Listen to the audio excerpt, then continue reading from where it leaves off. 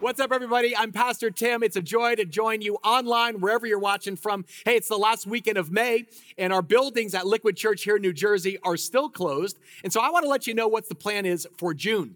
First off, you need to know this. Through this entire pandemic, our church has never closed. I mean, our buildings are temporarily shut, but our church is more open, alive, and vibrant than ever. In fact, you should have seen the hive of activity happening at our broadcast campus this week in Parsippany. Check this out.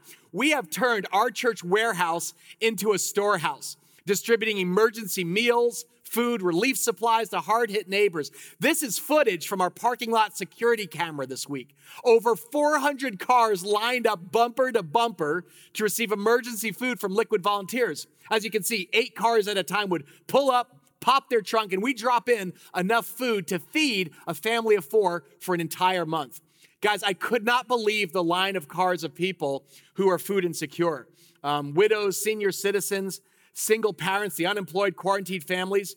Now to date, listen to this, you guys have distributed over 100,000 pounds of free food to more than 10,000 families spread across 12 New Jersey counties. Can we give God a praise for that? Come on, let's light up the chat, people. Guys, I'm so proud of your heart in giving generously to the COVID-19 Financial Impact Fund. That's what makes all of this possible, so thank you. I hope you see from that video, our church is more alive than ever, amen? Guys, remember, we don't go to church, we are the church. So remember, while our buildings are temporarily closed, we are in a vital mission with Jesus. We are serving our neighbors in need across our state.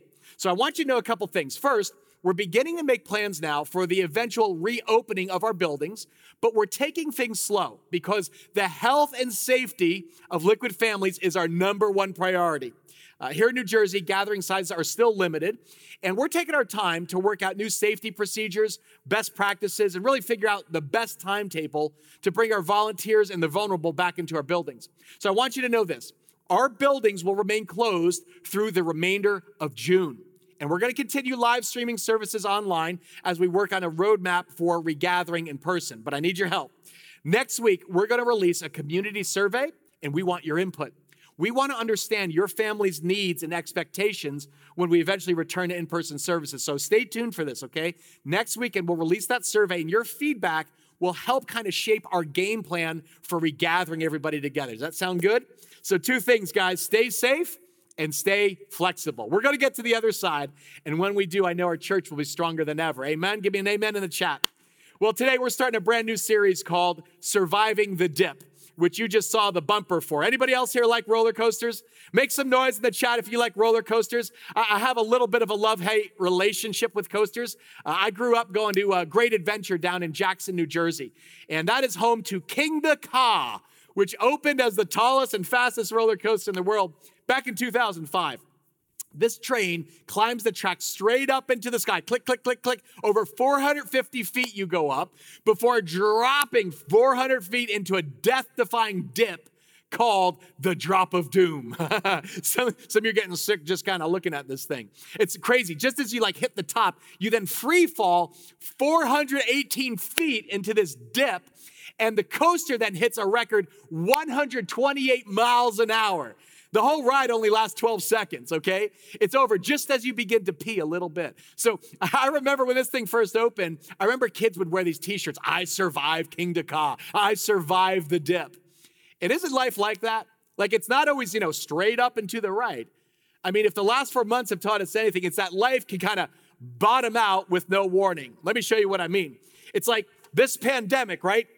It's a dip. We're up, and now all of a sudden we're down. We're in an economic dip right now, right? We flattened the curve, but life as we know it has kind of bottomed out. It can kind of get your stomach in knots if you think about it. The pandemic peaked and then it dropped. The economy was up, then it bottomed out. Everything's normal until we hit a global dip. And let's be honest, guys, this is where some folks check out on their faith. Because right in this dip is when we start having our doubts. Hey, where's God when life hits a dip? I thought life was supposed to be up and to the right. But everywhere I turn, things to be falling apart. My work is dipping. Maybe your financial life is in flux. Or maybe the health of somebody you love has crashed. Maybe your marriage has hit a dip. Or you just look at the world and you see the violence and the racism and the suffering. And it's sickening. Where's God when life bottoms out? Well, today we're going to learn how to survive the dip. by a roller coaster expert by the name of Habakkuk. Can you say this? I'm going to draw his name up here. Habakkuk. It's kind of a weird name. It's a Hebrew name. It's actually an Akkadian loan word.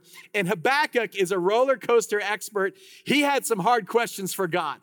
He looked at the world around him and he saw all this suffering and violence and injustice. And he went through a dip of doubt. In fact, the name Habakkuk actually means to wrestle, to put your arms around somebody and wrestle or embrace them. So if you've ever wrestled with trusting God when life is hard, good news.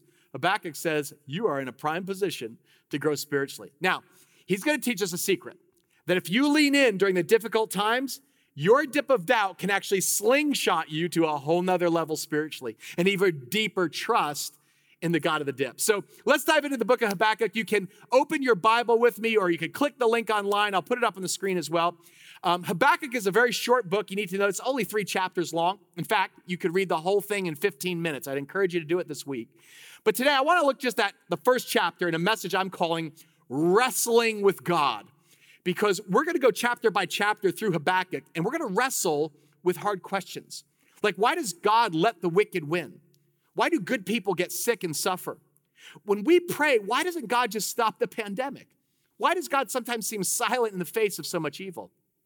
Habakkuk had hard questions for God, and I want to warn you, there ain't no easy answers here, guys. This isn't a sitcom sermon where I'm going to give you a solution in 22 minutes.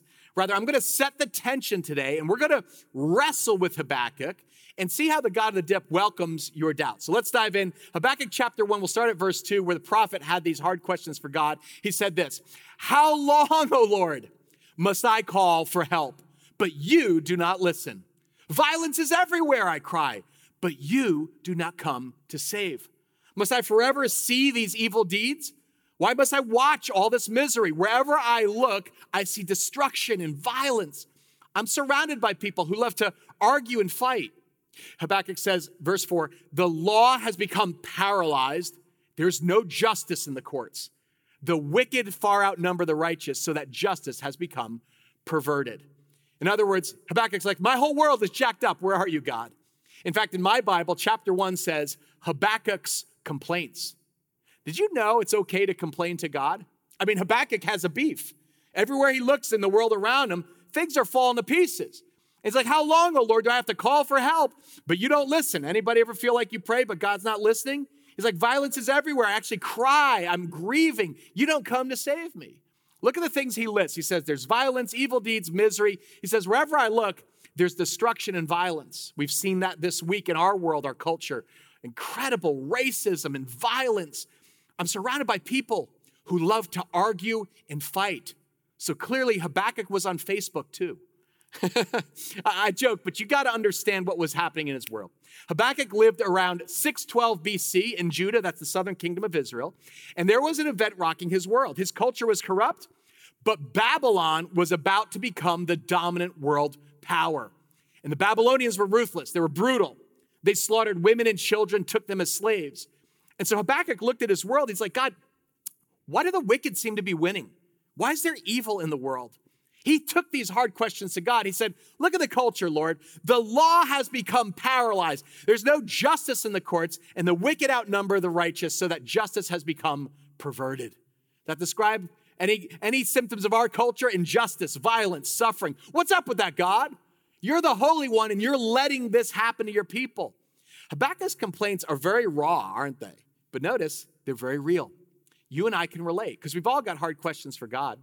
I mean, maybe your question is like, God, why was he born with a disability? Or God, why did I get laid off? The first to get laid off. Why is everyone I know married, God, and I'm still alone? God, why did you let the cancer come back? If you've ever wrestled with questions of doubt and pain, you're in good company. Habakkuk is all about questions for God. He's your man. In fact, most Old Testament prophets, they brought God's word to the people, but Habakkuk is different. He brought people's hard questions to God. In our day and age, he might be saying, God, I don't get it. There was that drunk driver on his 4th DUI, and he crashes into a car, kills a 4-year-old girl. What do you have to say for that, God? Or what about the woman who keeps hopping from bed to bed to bed, and she gets pregnant over and over again and aborts her babies over and over? And we're just a godly couple who love Jesus. Our only prayer is to start a family, and we can't conceive. God, what do you have to say for yourself? It's hard when life takes this dip. Now, if you're taking notes, Habakkuk has three basic problems with God. The first one, he's saying, God, you don't seem to care. You're just like letting all these things go on in our world that don't seem fair. You ever have that happen? Like you get a promotion maybe to start the year, but you're the first one to get furloughed. And you're like, that's not fair. Or maybe you're a student and you worked your tail off studying for final exams, and now classes are canceled, the test is online, it's not what you prepared for, and maybe graduation is getting canceled or postponed. So you work your butt off for 4 years and nothing's turned out like what you thought. God, what you're allowing doesn't seem fair. In other words, Habakkuk's saying, if I were in your shoes, God, I'd just do something totally different. Be honest. How many of you ever thought something like that? All right? You looked at something, a situation in your life, like you see this devoted dad of 3 kids and he dies from COVID and you think, that's not fair. You see an African-American guy getting choked out in the street again. How long, oh Lord, must I call for help? But you don't listen. Violence everywhere. You're supposed to be a God of justice and you aren't doing much when you could. Now notice something. There's a tone of respect in this complaint because Habakkuk's saying, God, I know you're all powerful. I believe you can do anything. It's in your power. But if you could do this one little thing with just a flick of your finger, why don't you do it? I mean, if I were in your shoes, God, I'd do it. I don't know why you're not acting when you could fill in the blank. What would it be for you? End this pandemic?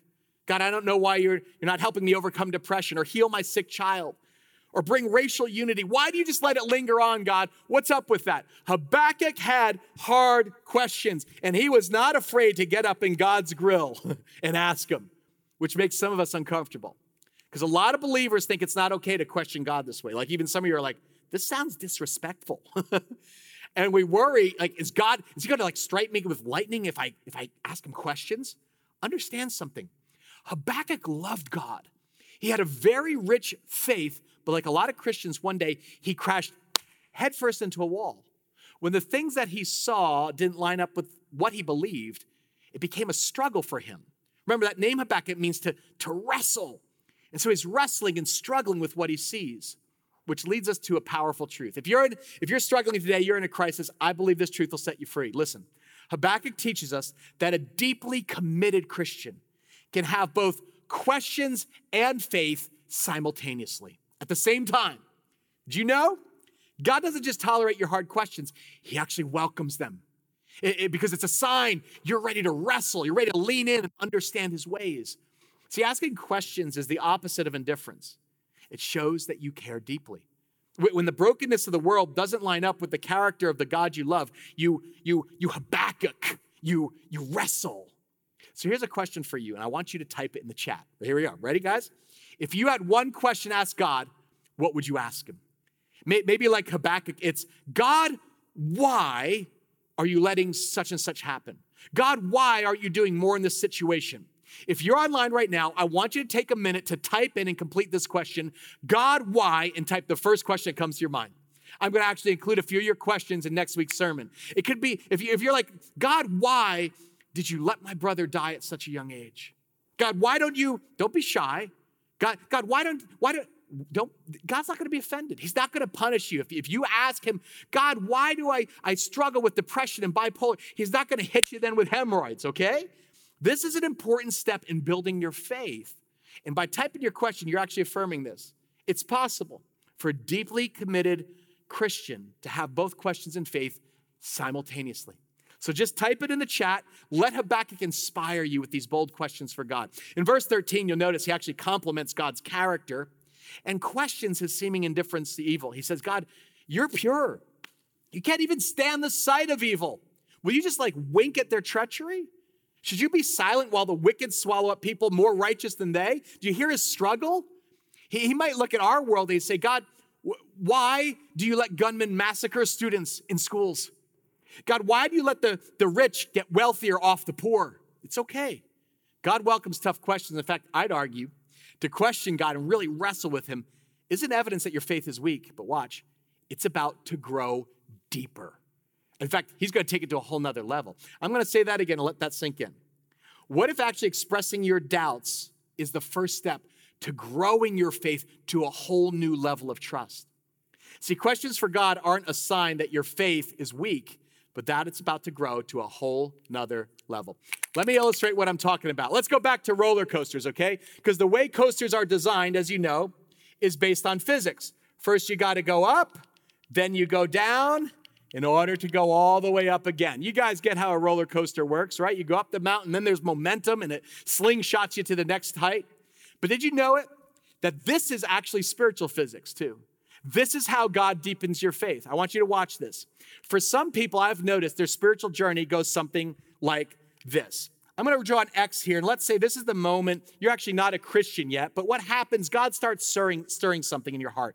I've talked to people who've been like, Tim, I heard this song on the radio, and then I talked to a Christian friend, and they gave me something to read and prayed for me, and then they invited me to church, and I went to church, and church didn't suck. I loved the music. The sermon was okay, but God spoke to me, and my gosh, this stuff is actually beginning to make sense, and I can't believe it, but I think I'm becoming one of them. And you actually give your life to Christ. This is the moment where you kind of join the club. I'm just going to joke around, but I'd say this is where you drink the Jesus juice. I'm now a Christ follower. I can't believe it. My life is changing. And your friends see and you're like, oh, I liked you better the other way. But everything now just pops, right? Your eyes open. You go to church and you're like, man, that message was just for me. I open the Bible and it just pops off the page. It's like God's speaking to me. You don't just follow, Lord, you talk with him. You pray and he answers your prayers. You're like, I read that verse this morning. I prayed, there was a parking spot opened, right? But then you know what happens. Eventually, I find for people, reality hits and life isn't always up and to the right. In fact, as we know how momentum works, one day you go to church and you're like, you know what? I didn't get anything out of that message. Maybe it's Tim. I didn't like the music very much. It's not touching me anymore. Maybe you pray, and instead of answering your prayers, the opposite happens. Someone you prayed for actually gets sicker. Maybe they die, or there's an accident, and it didn't turn out the way that you thought it was, and you experience what Henry Blackaby calls a crisis of belief. A crisis. In other words, what you currently see no longer matches what you previously believed. And so you're like, I don't know what to believe anymore. You're having a crisis of faith. And guys, this is a decision point. What I've noticed at this moment is that people go in one of two directions. Either people want to go back to the mountaintop, right? I'm going to go back and I just want to live in victory, right? And so they still say, that I have cancer, but, in Jesus' name, I'm healed, no negative thoughts. I don't need any treatment or anything. I'm claiming victory, right? Or I lost my job, the check's in the mail, away from me, spirit of poverty. It's kind of living in denial. They just want to live the mountaintop. Or people, instead of going back, they just give up on their faith. They say, you know what? I don't know if any of this was real to begin with. How could a good God allow this to happen to me? I feel betrayed. I'm hurting. I'm in pain. I'm not sure I can trust him. And they wonder, was any of this real to begin with? And that seed of faith gets choked, and they actually give up and walk away from faith. Two choices, go back or give up. That's what a lot of people hit a wall in their faith. And maybe that describes you or somebody you know. Maybe you're the one in crisis, or you've lost somebody or something you loved.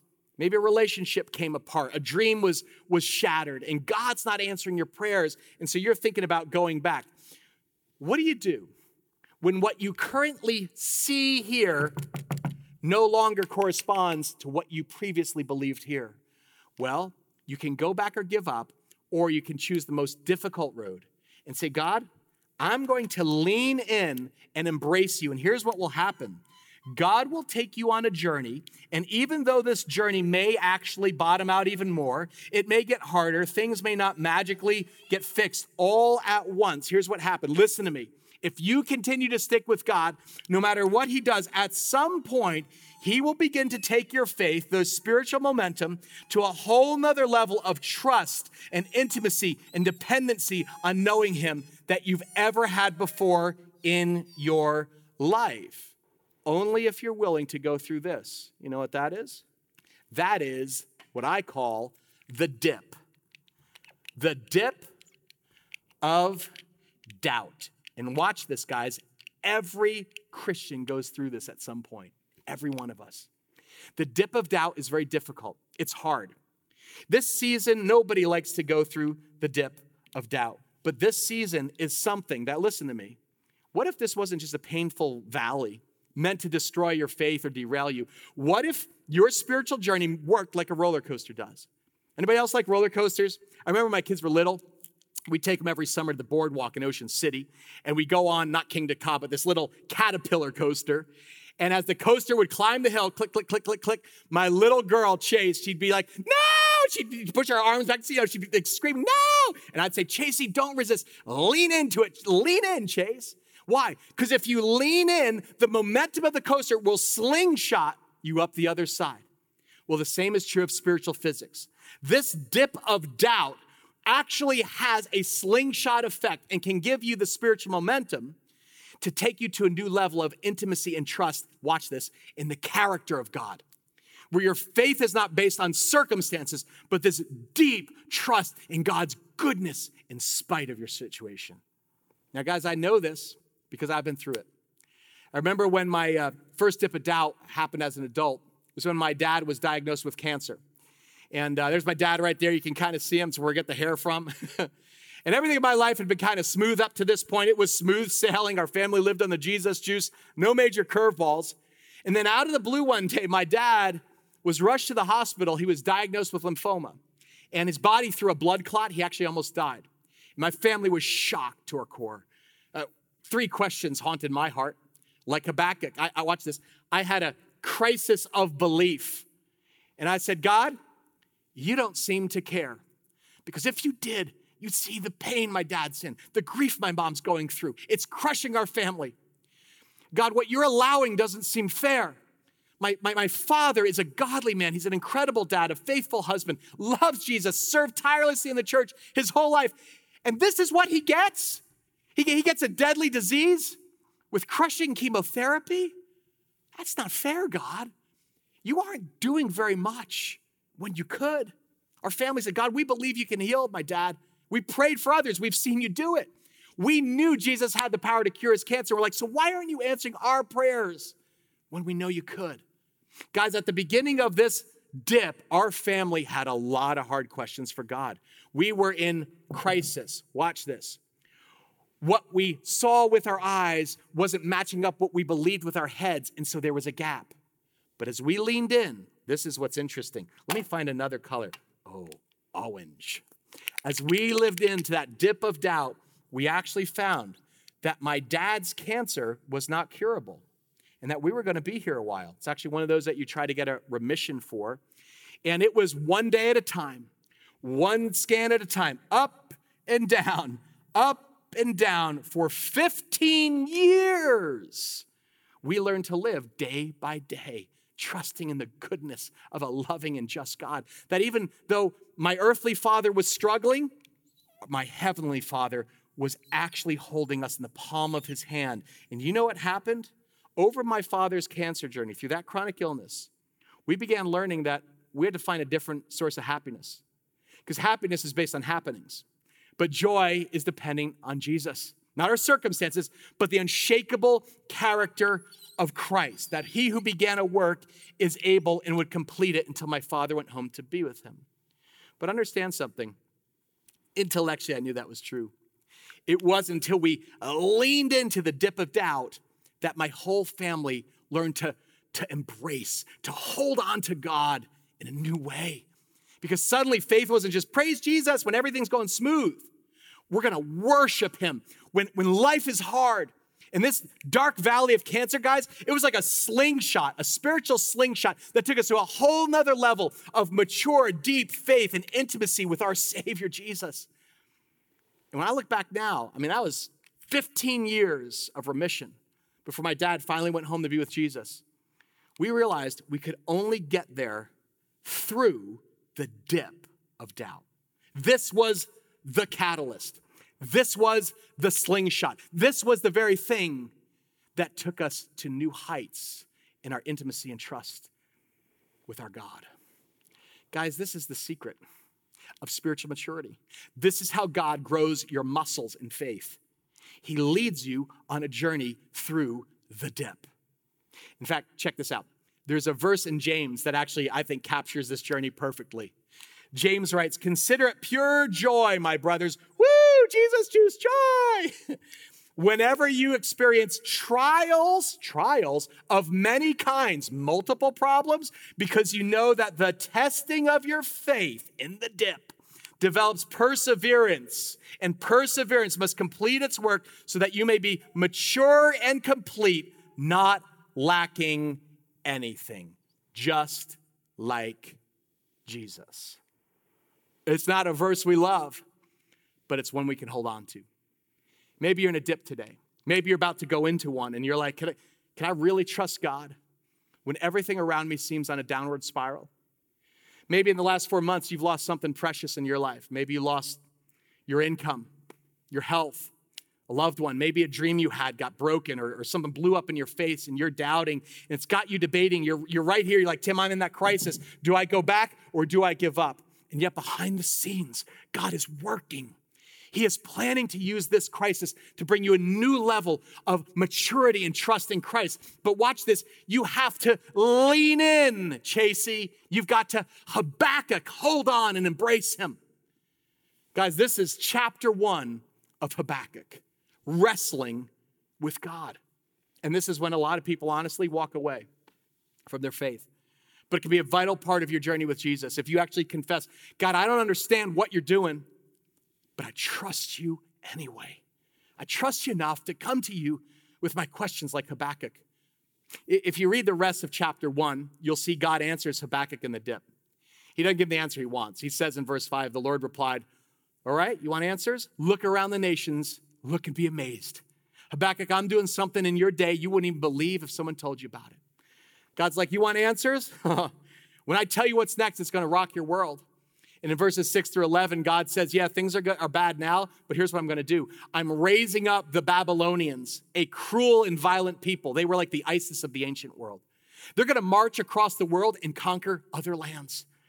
These were bloodthirsty barbarians, and God says, I'm actually going to raise up the Babylonians, a nation infinitely more wicked and violent than Israel, and for your good, I'm going to allow the Babylonians to destroy and decimate Israel as a way of judging their sin and drawing them back to me. And Habakkuk's jaw must have dropped. Like, God, that's your answer? Everything's going bad in my world, and your answer is like, let's make even worse people destroy it. God, I don't get that. That's not right. It's not fair. It rocks my world and it rattles my faith. Guys, read the rest of chapter 1 in your small group this week. It's not a sitcom book of the Bible. No easy answers. But watch this. Habakkuk is structured this way. Chapter 1 is all about wrestling with God. But chapter 2, that we're going to get into next week, is all about waiting on God. What do you do when you're in this dip and you're waiting and you're waiting and you're waiting, and sometimes this seems like it's forever? But watch this. If you wait patiently on God, he will eventually take you to a place, chapter 3, where you worship him in a brand new way, because he's the God of the dip and he is good and he can be trusted. Will you hold on?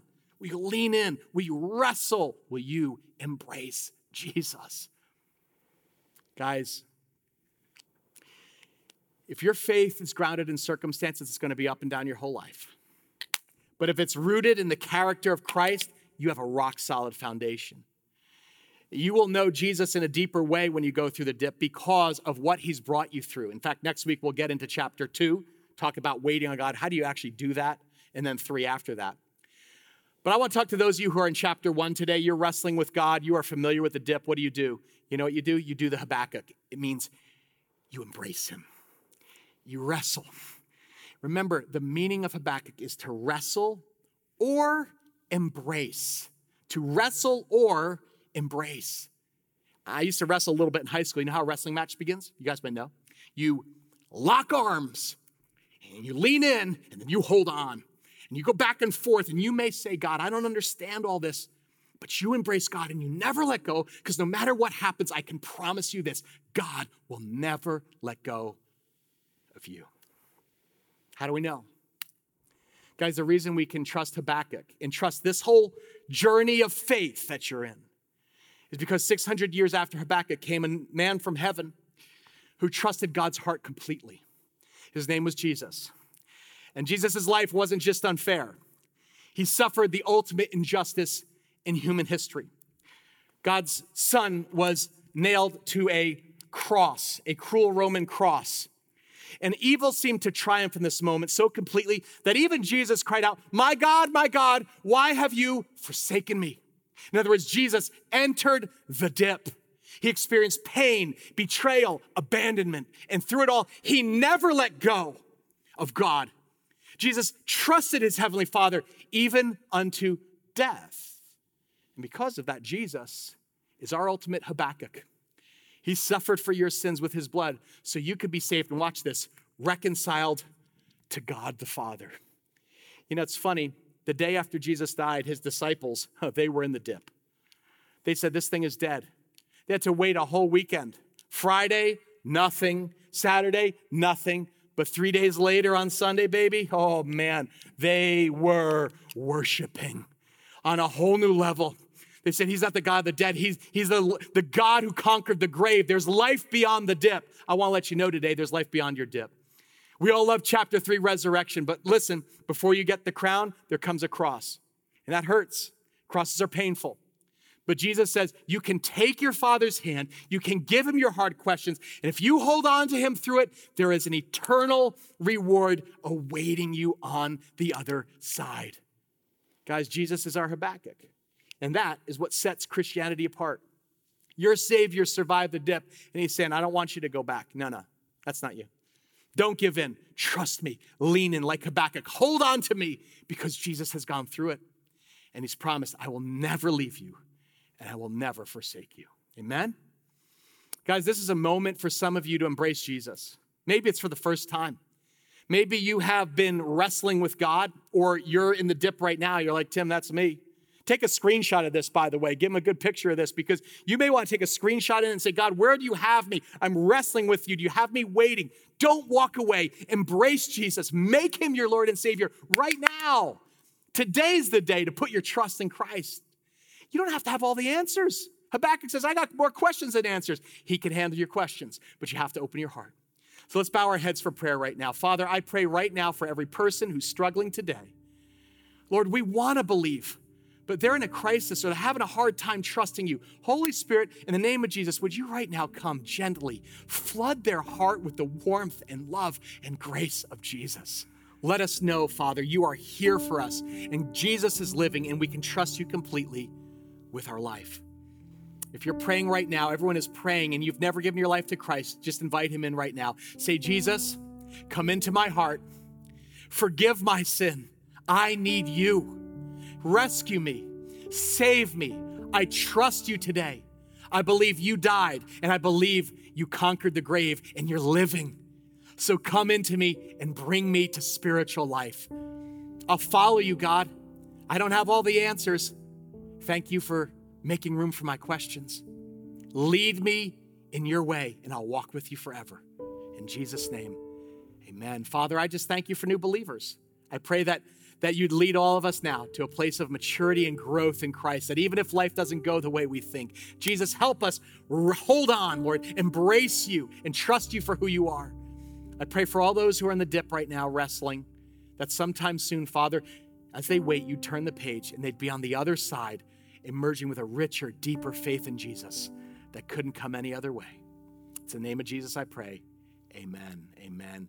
God bless you guys. Hey, welcome new believers to the family of God. It's great to be with you. And before you go, let me challenge you this week. Read the book of Habakkuk for yourself. It'll take you 15 minutes. Bring your questions to God. I'll share some of yours next week, and I'll see you for part 2 of Surviving the Dip.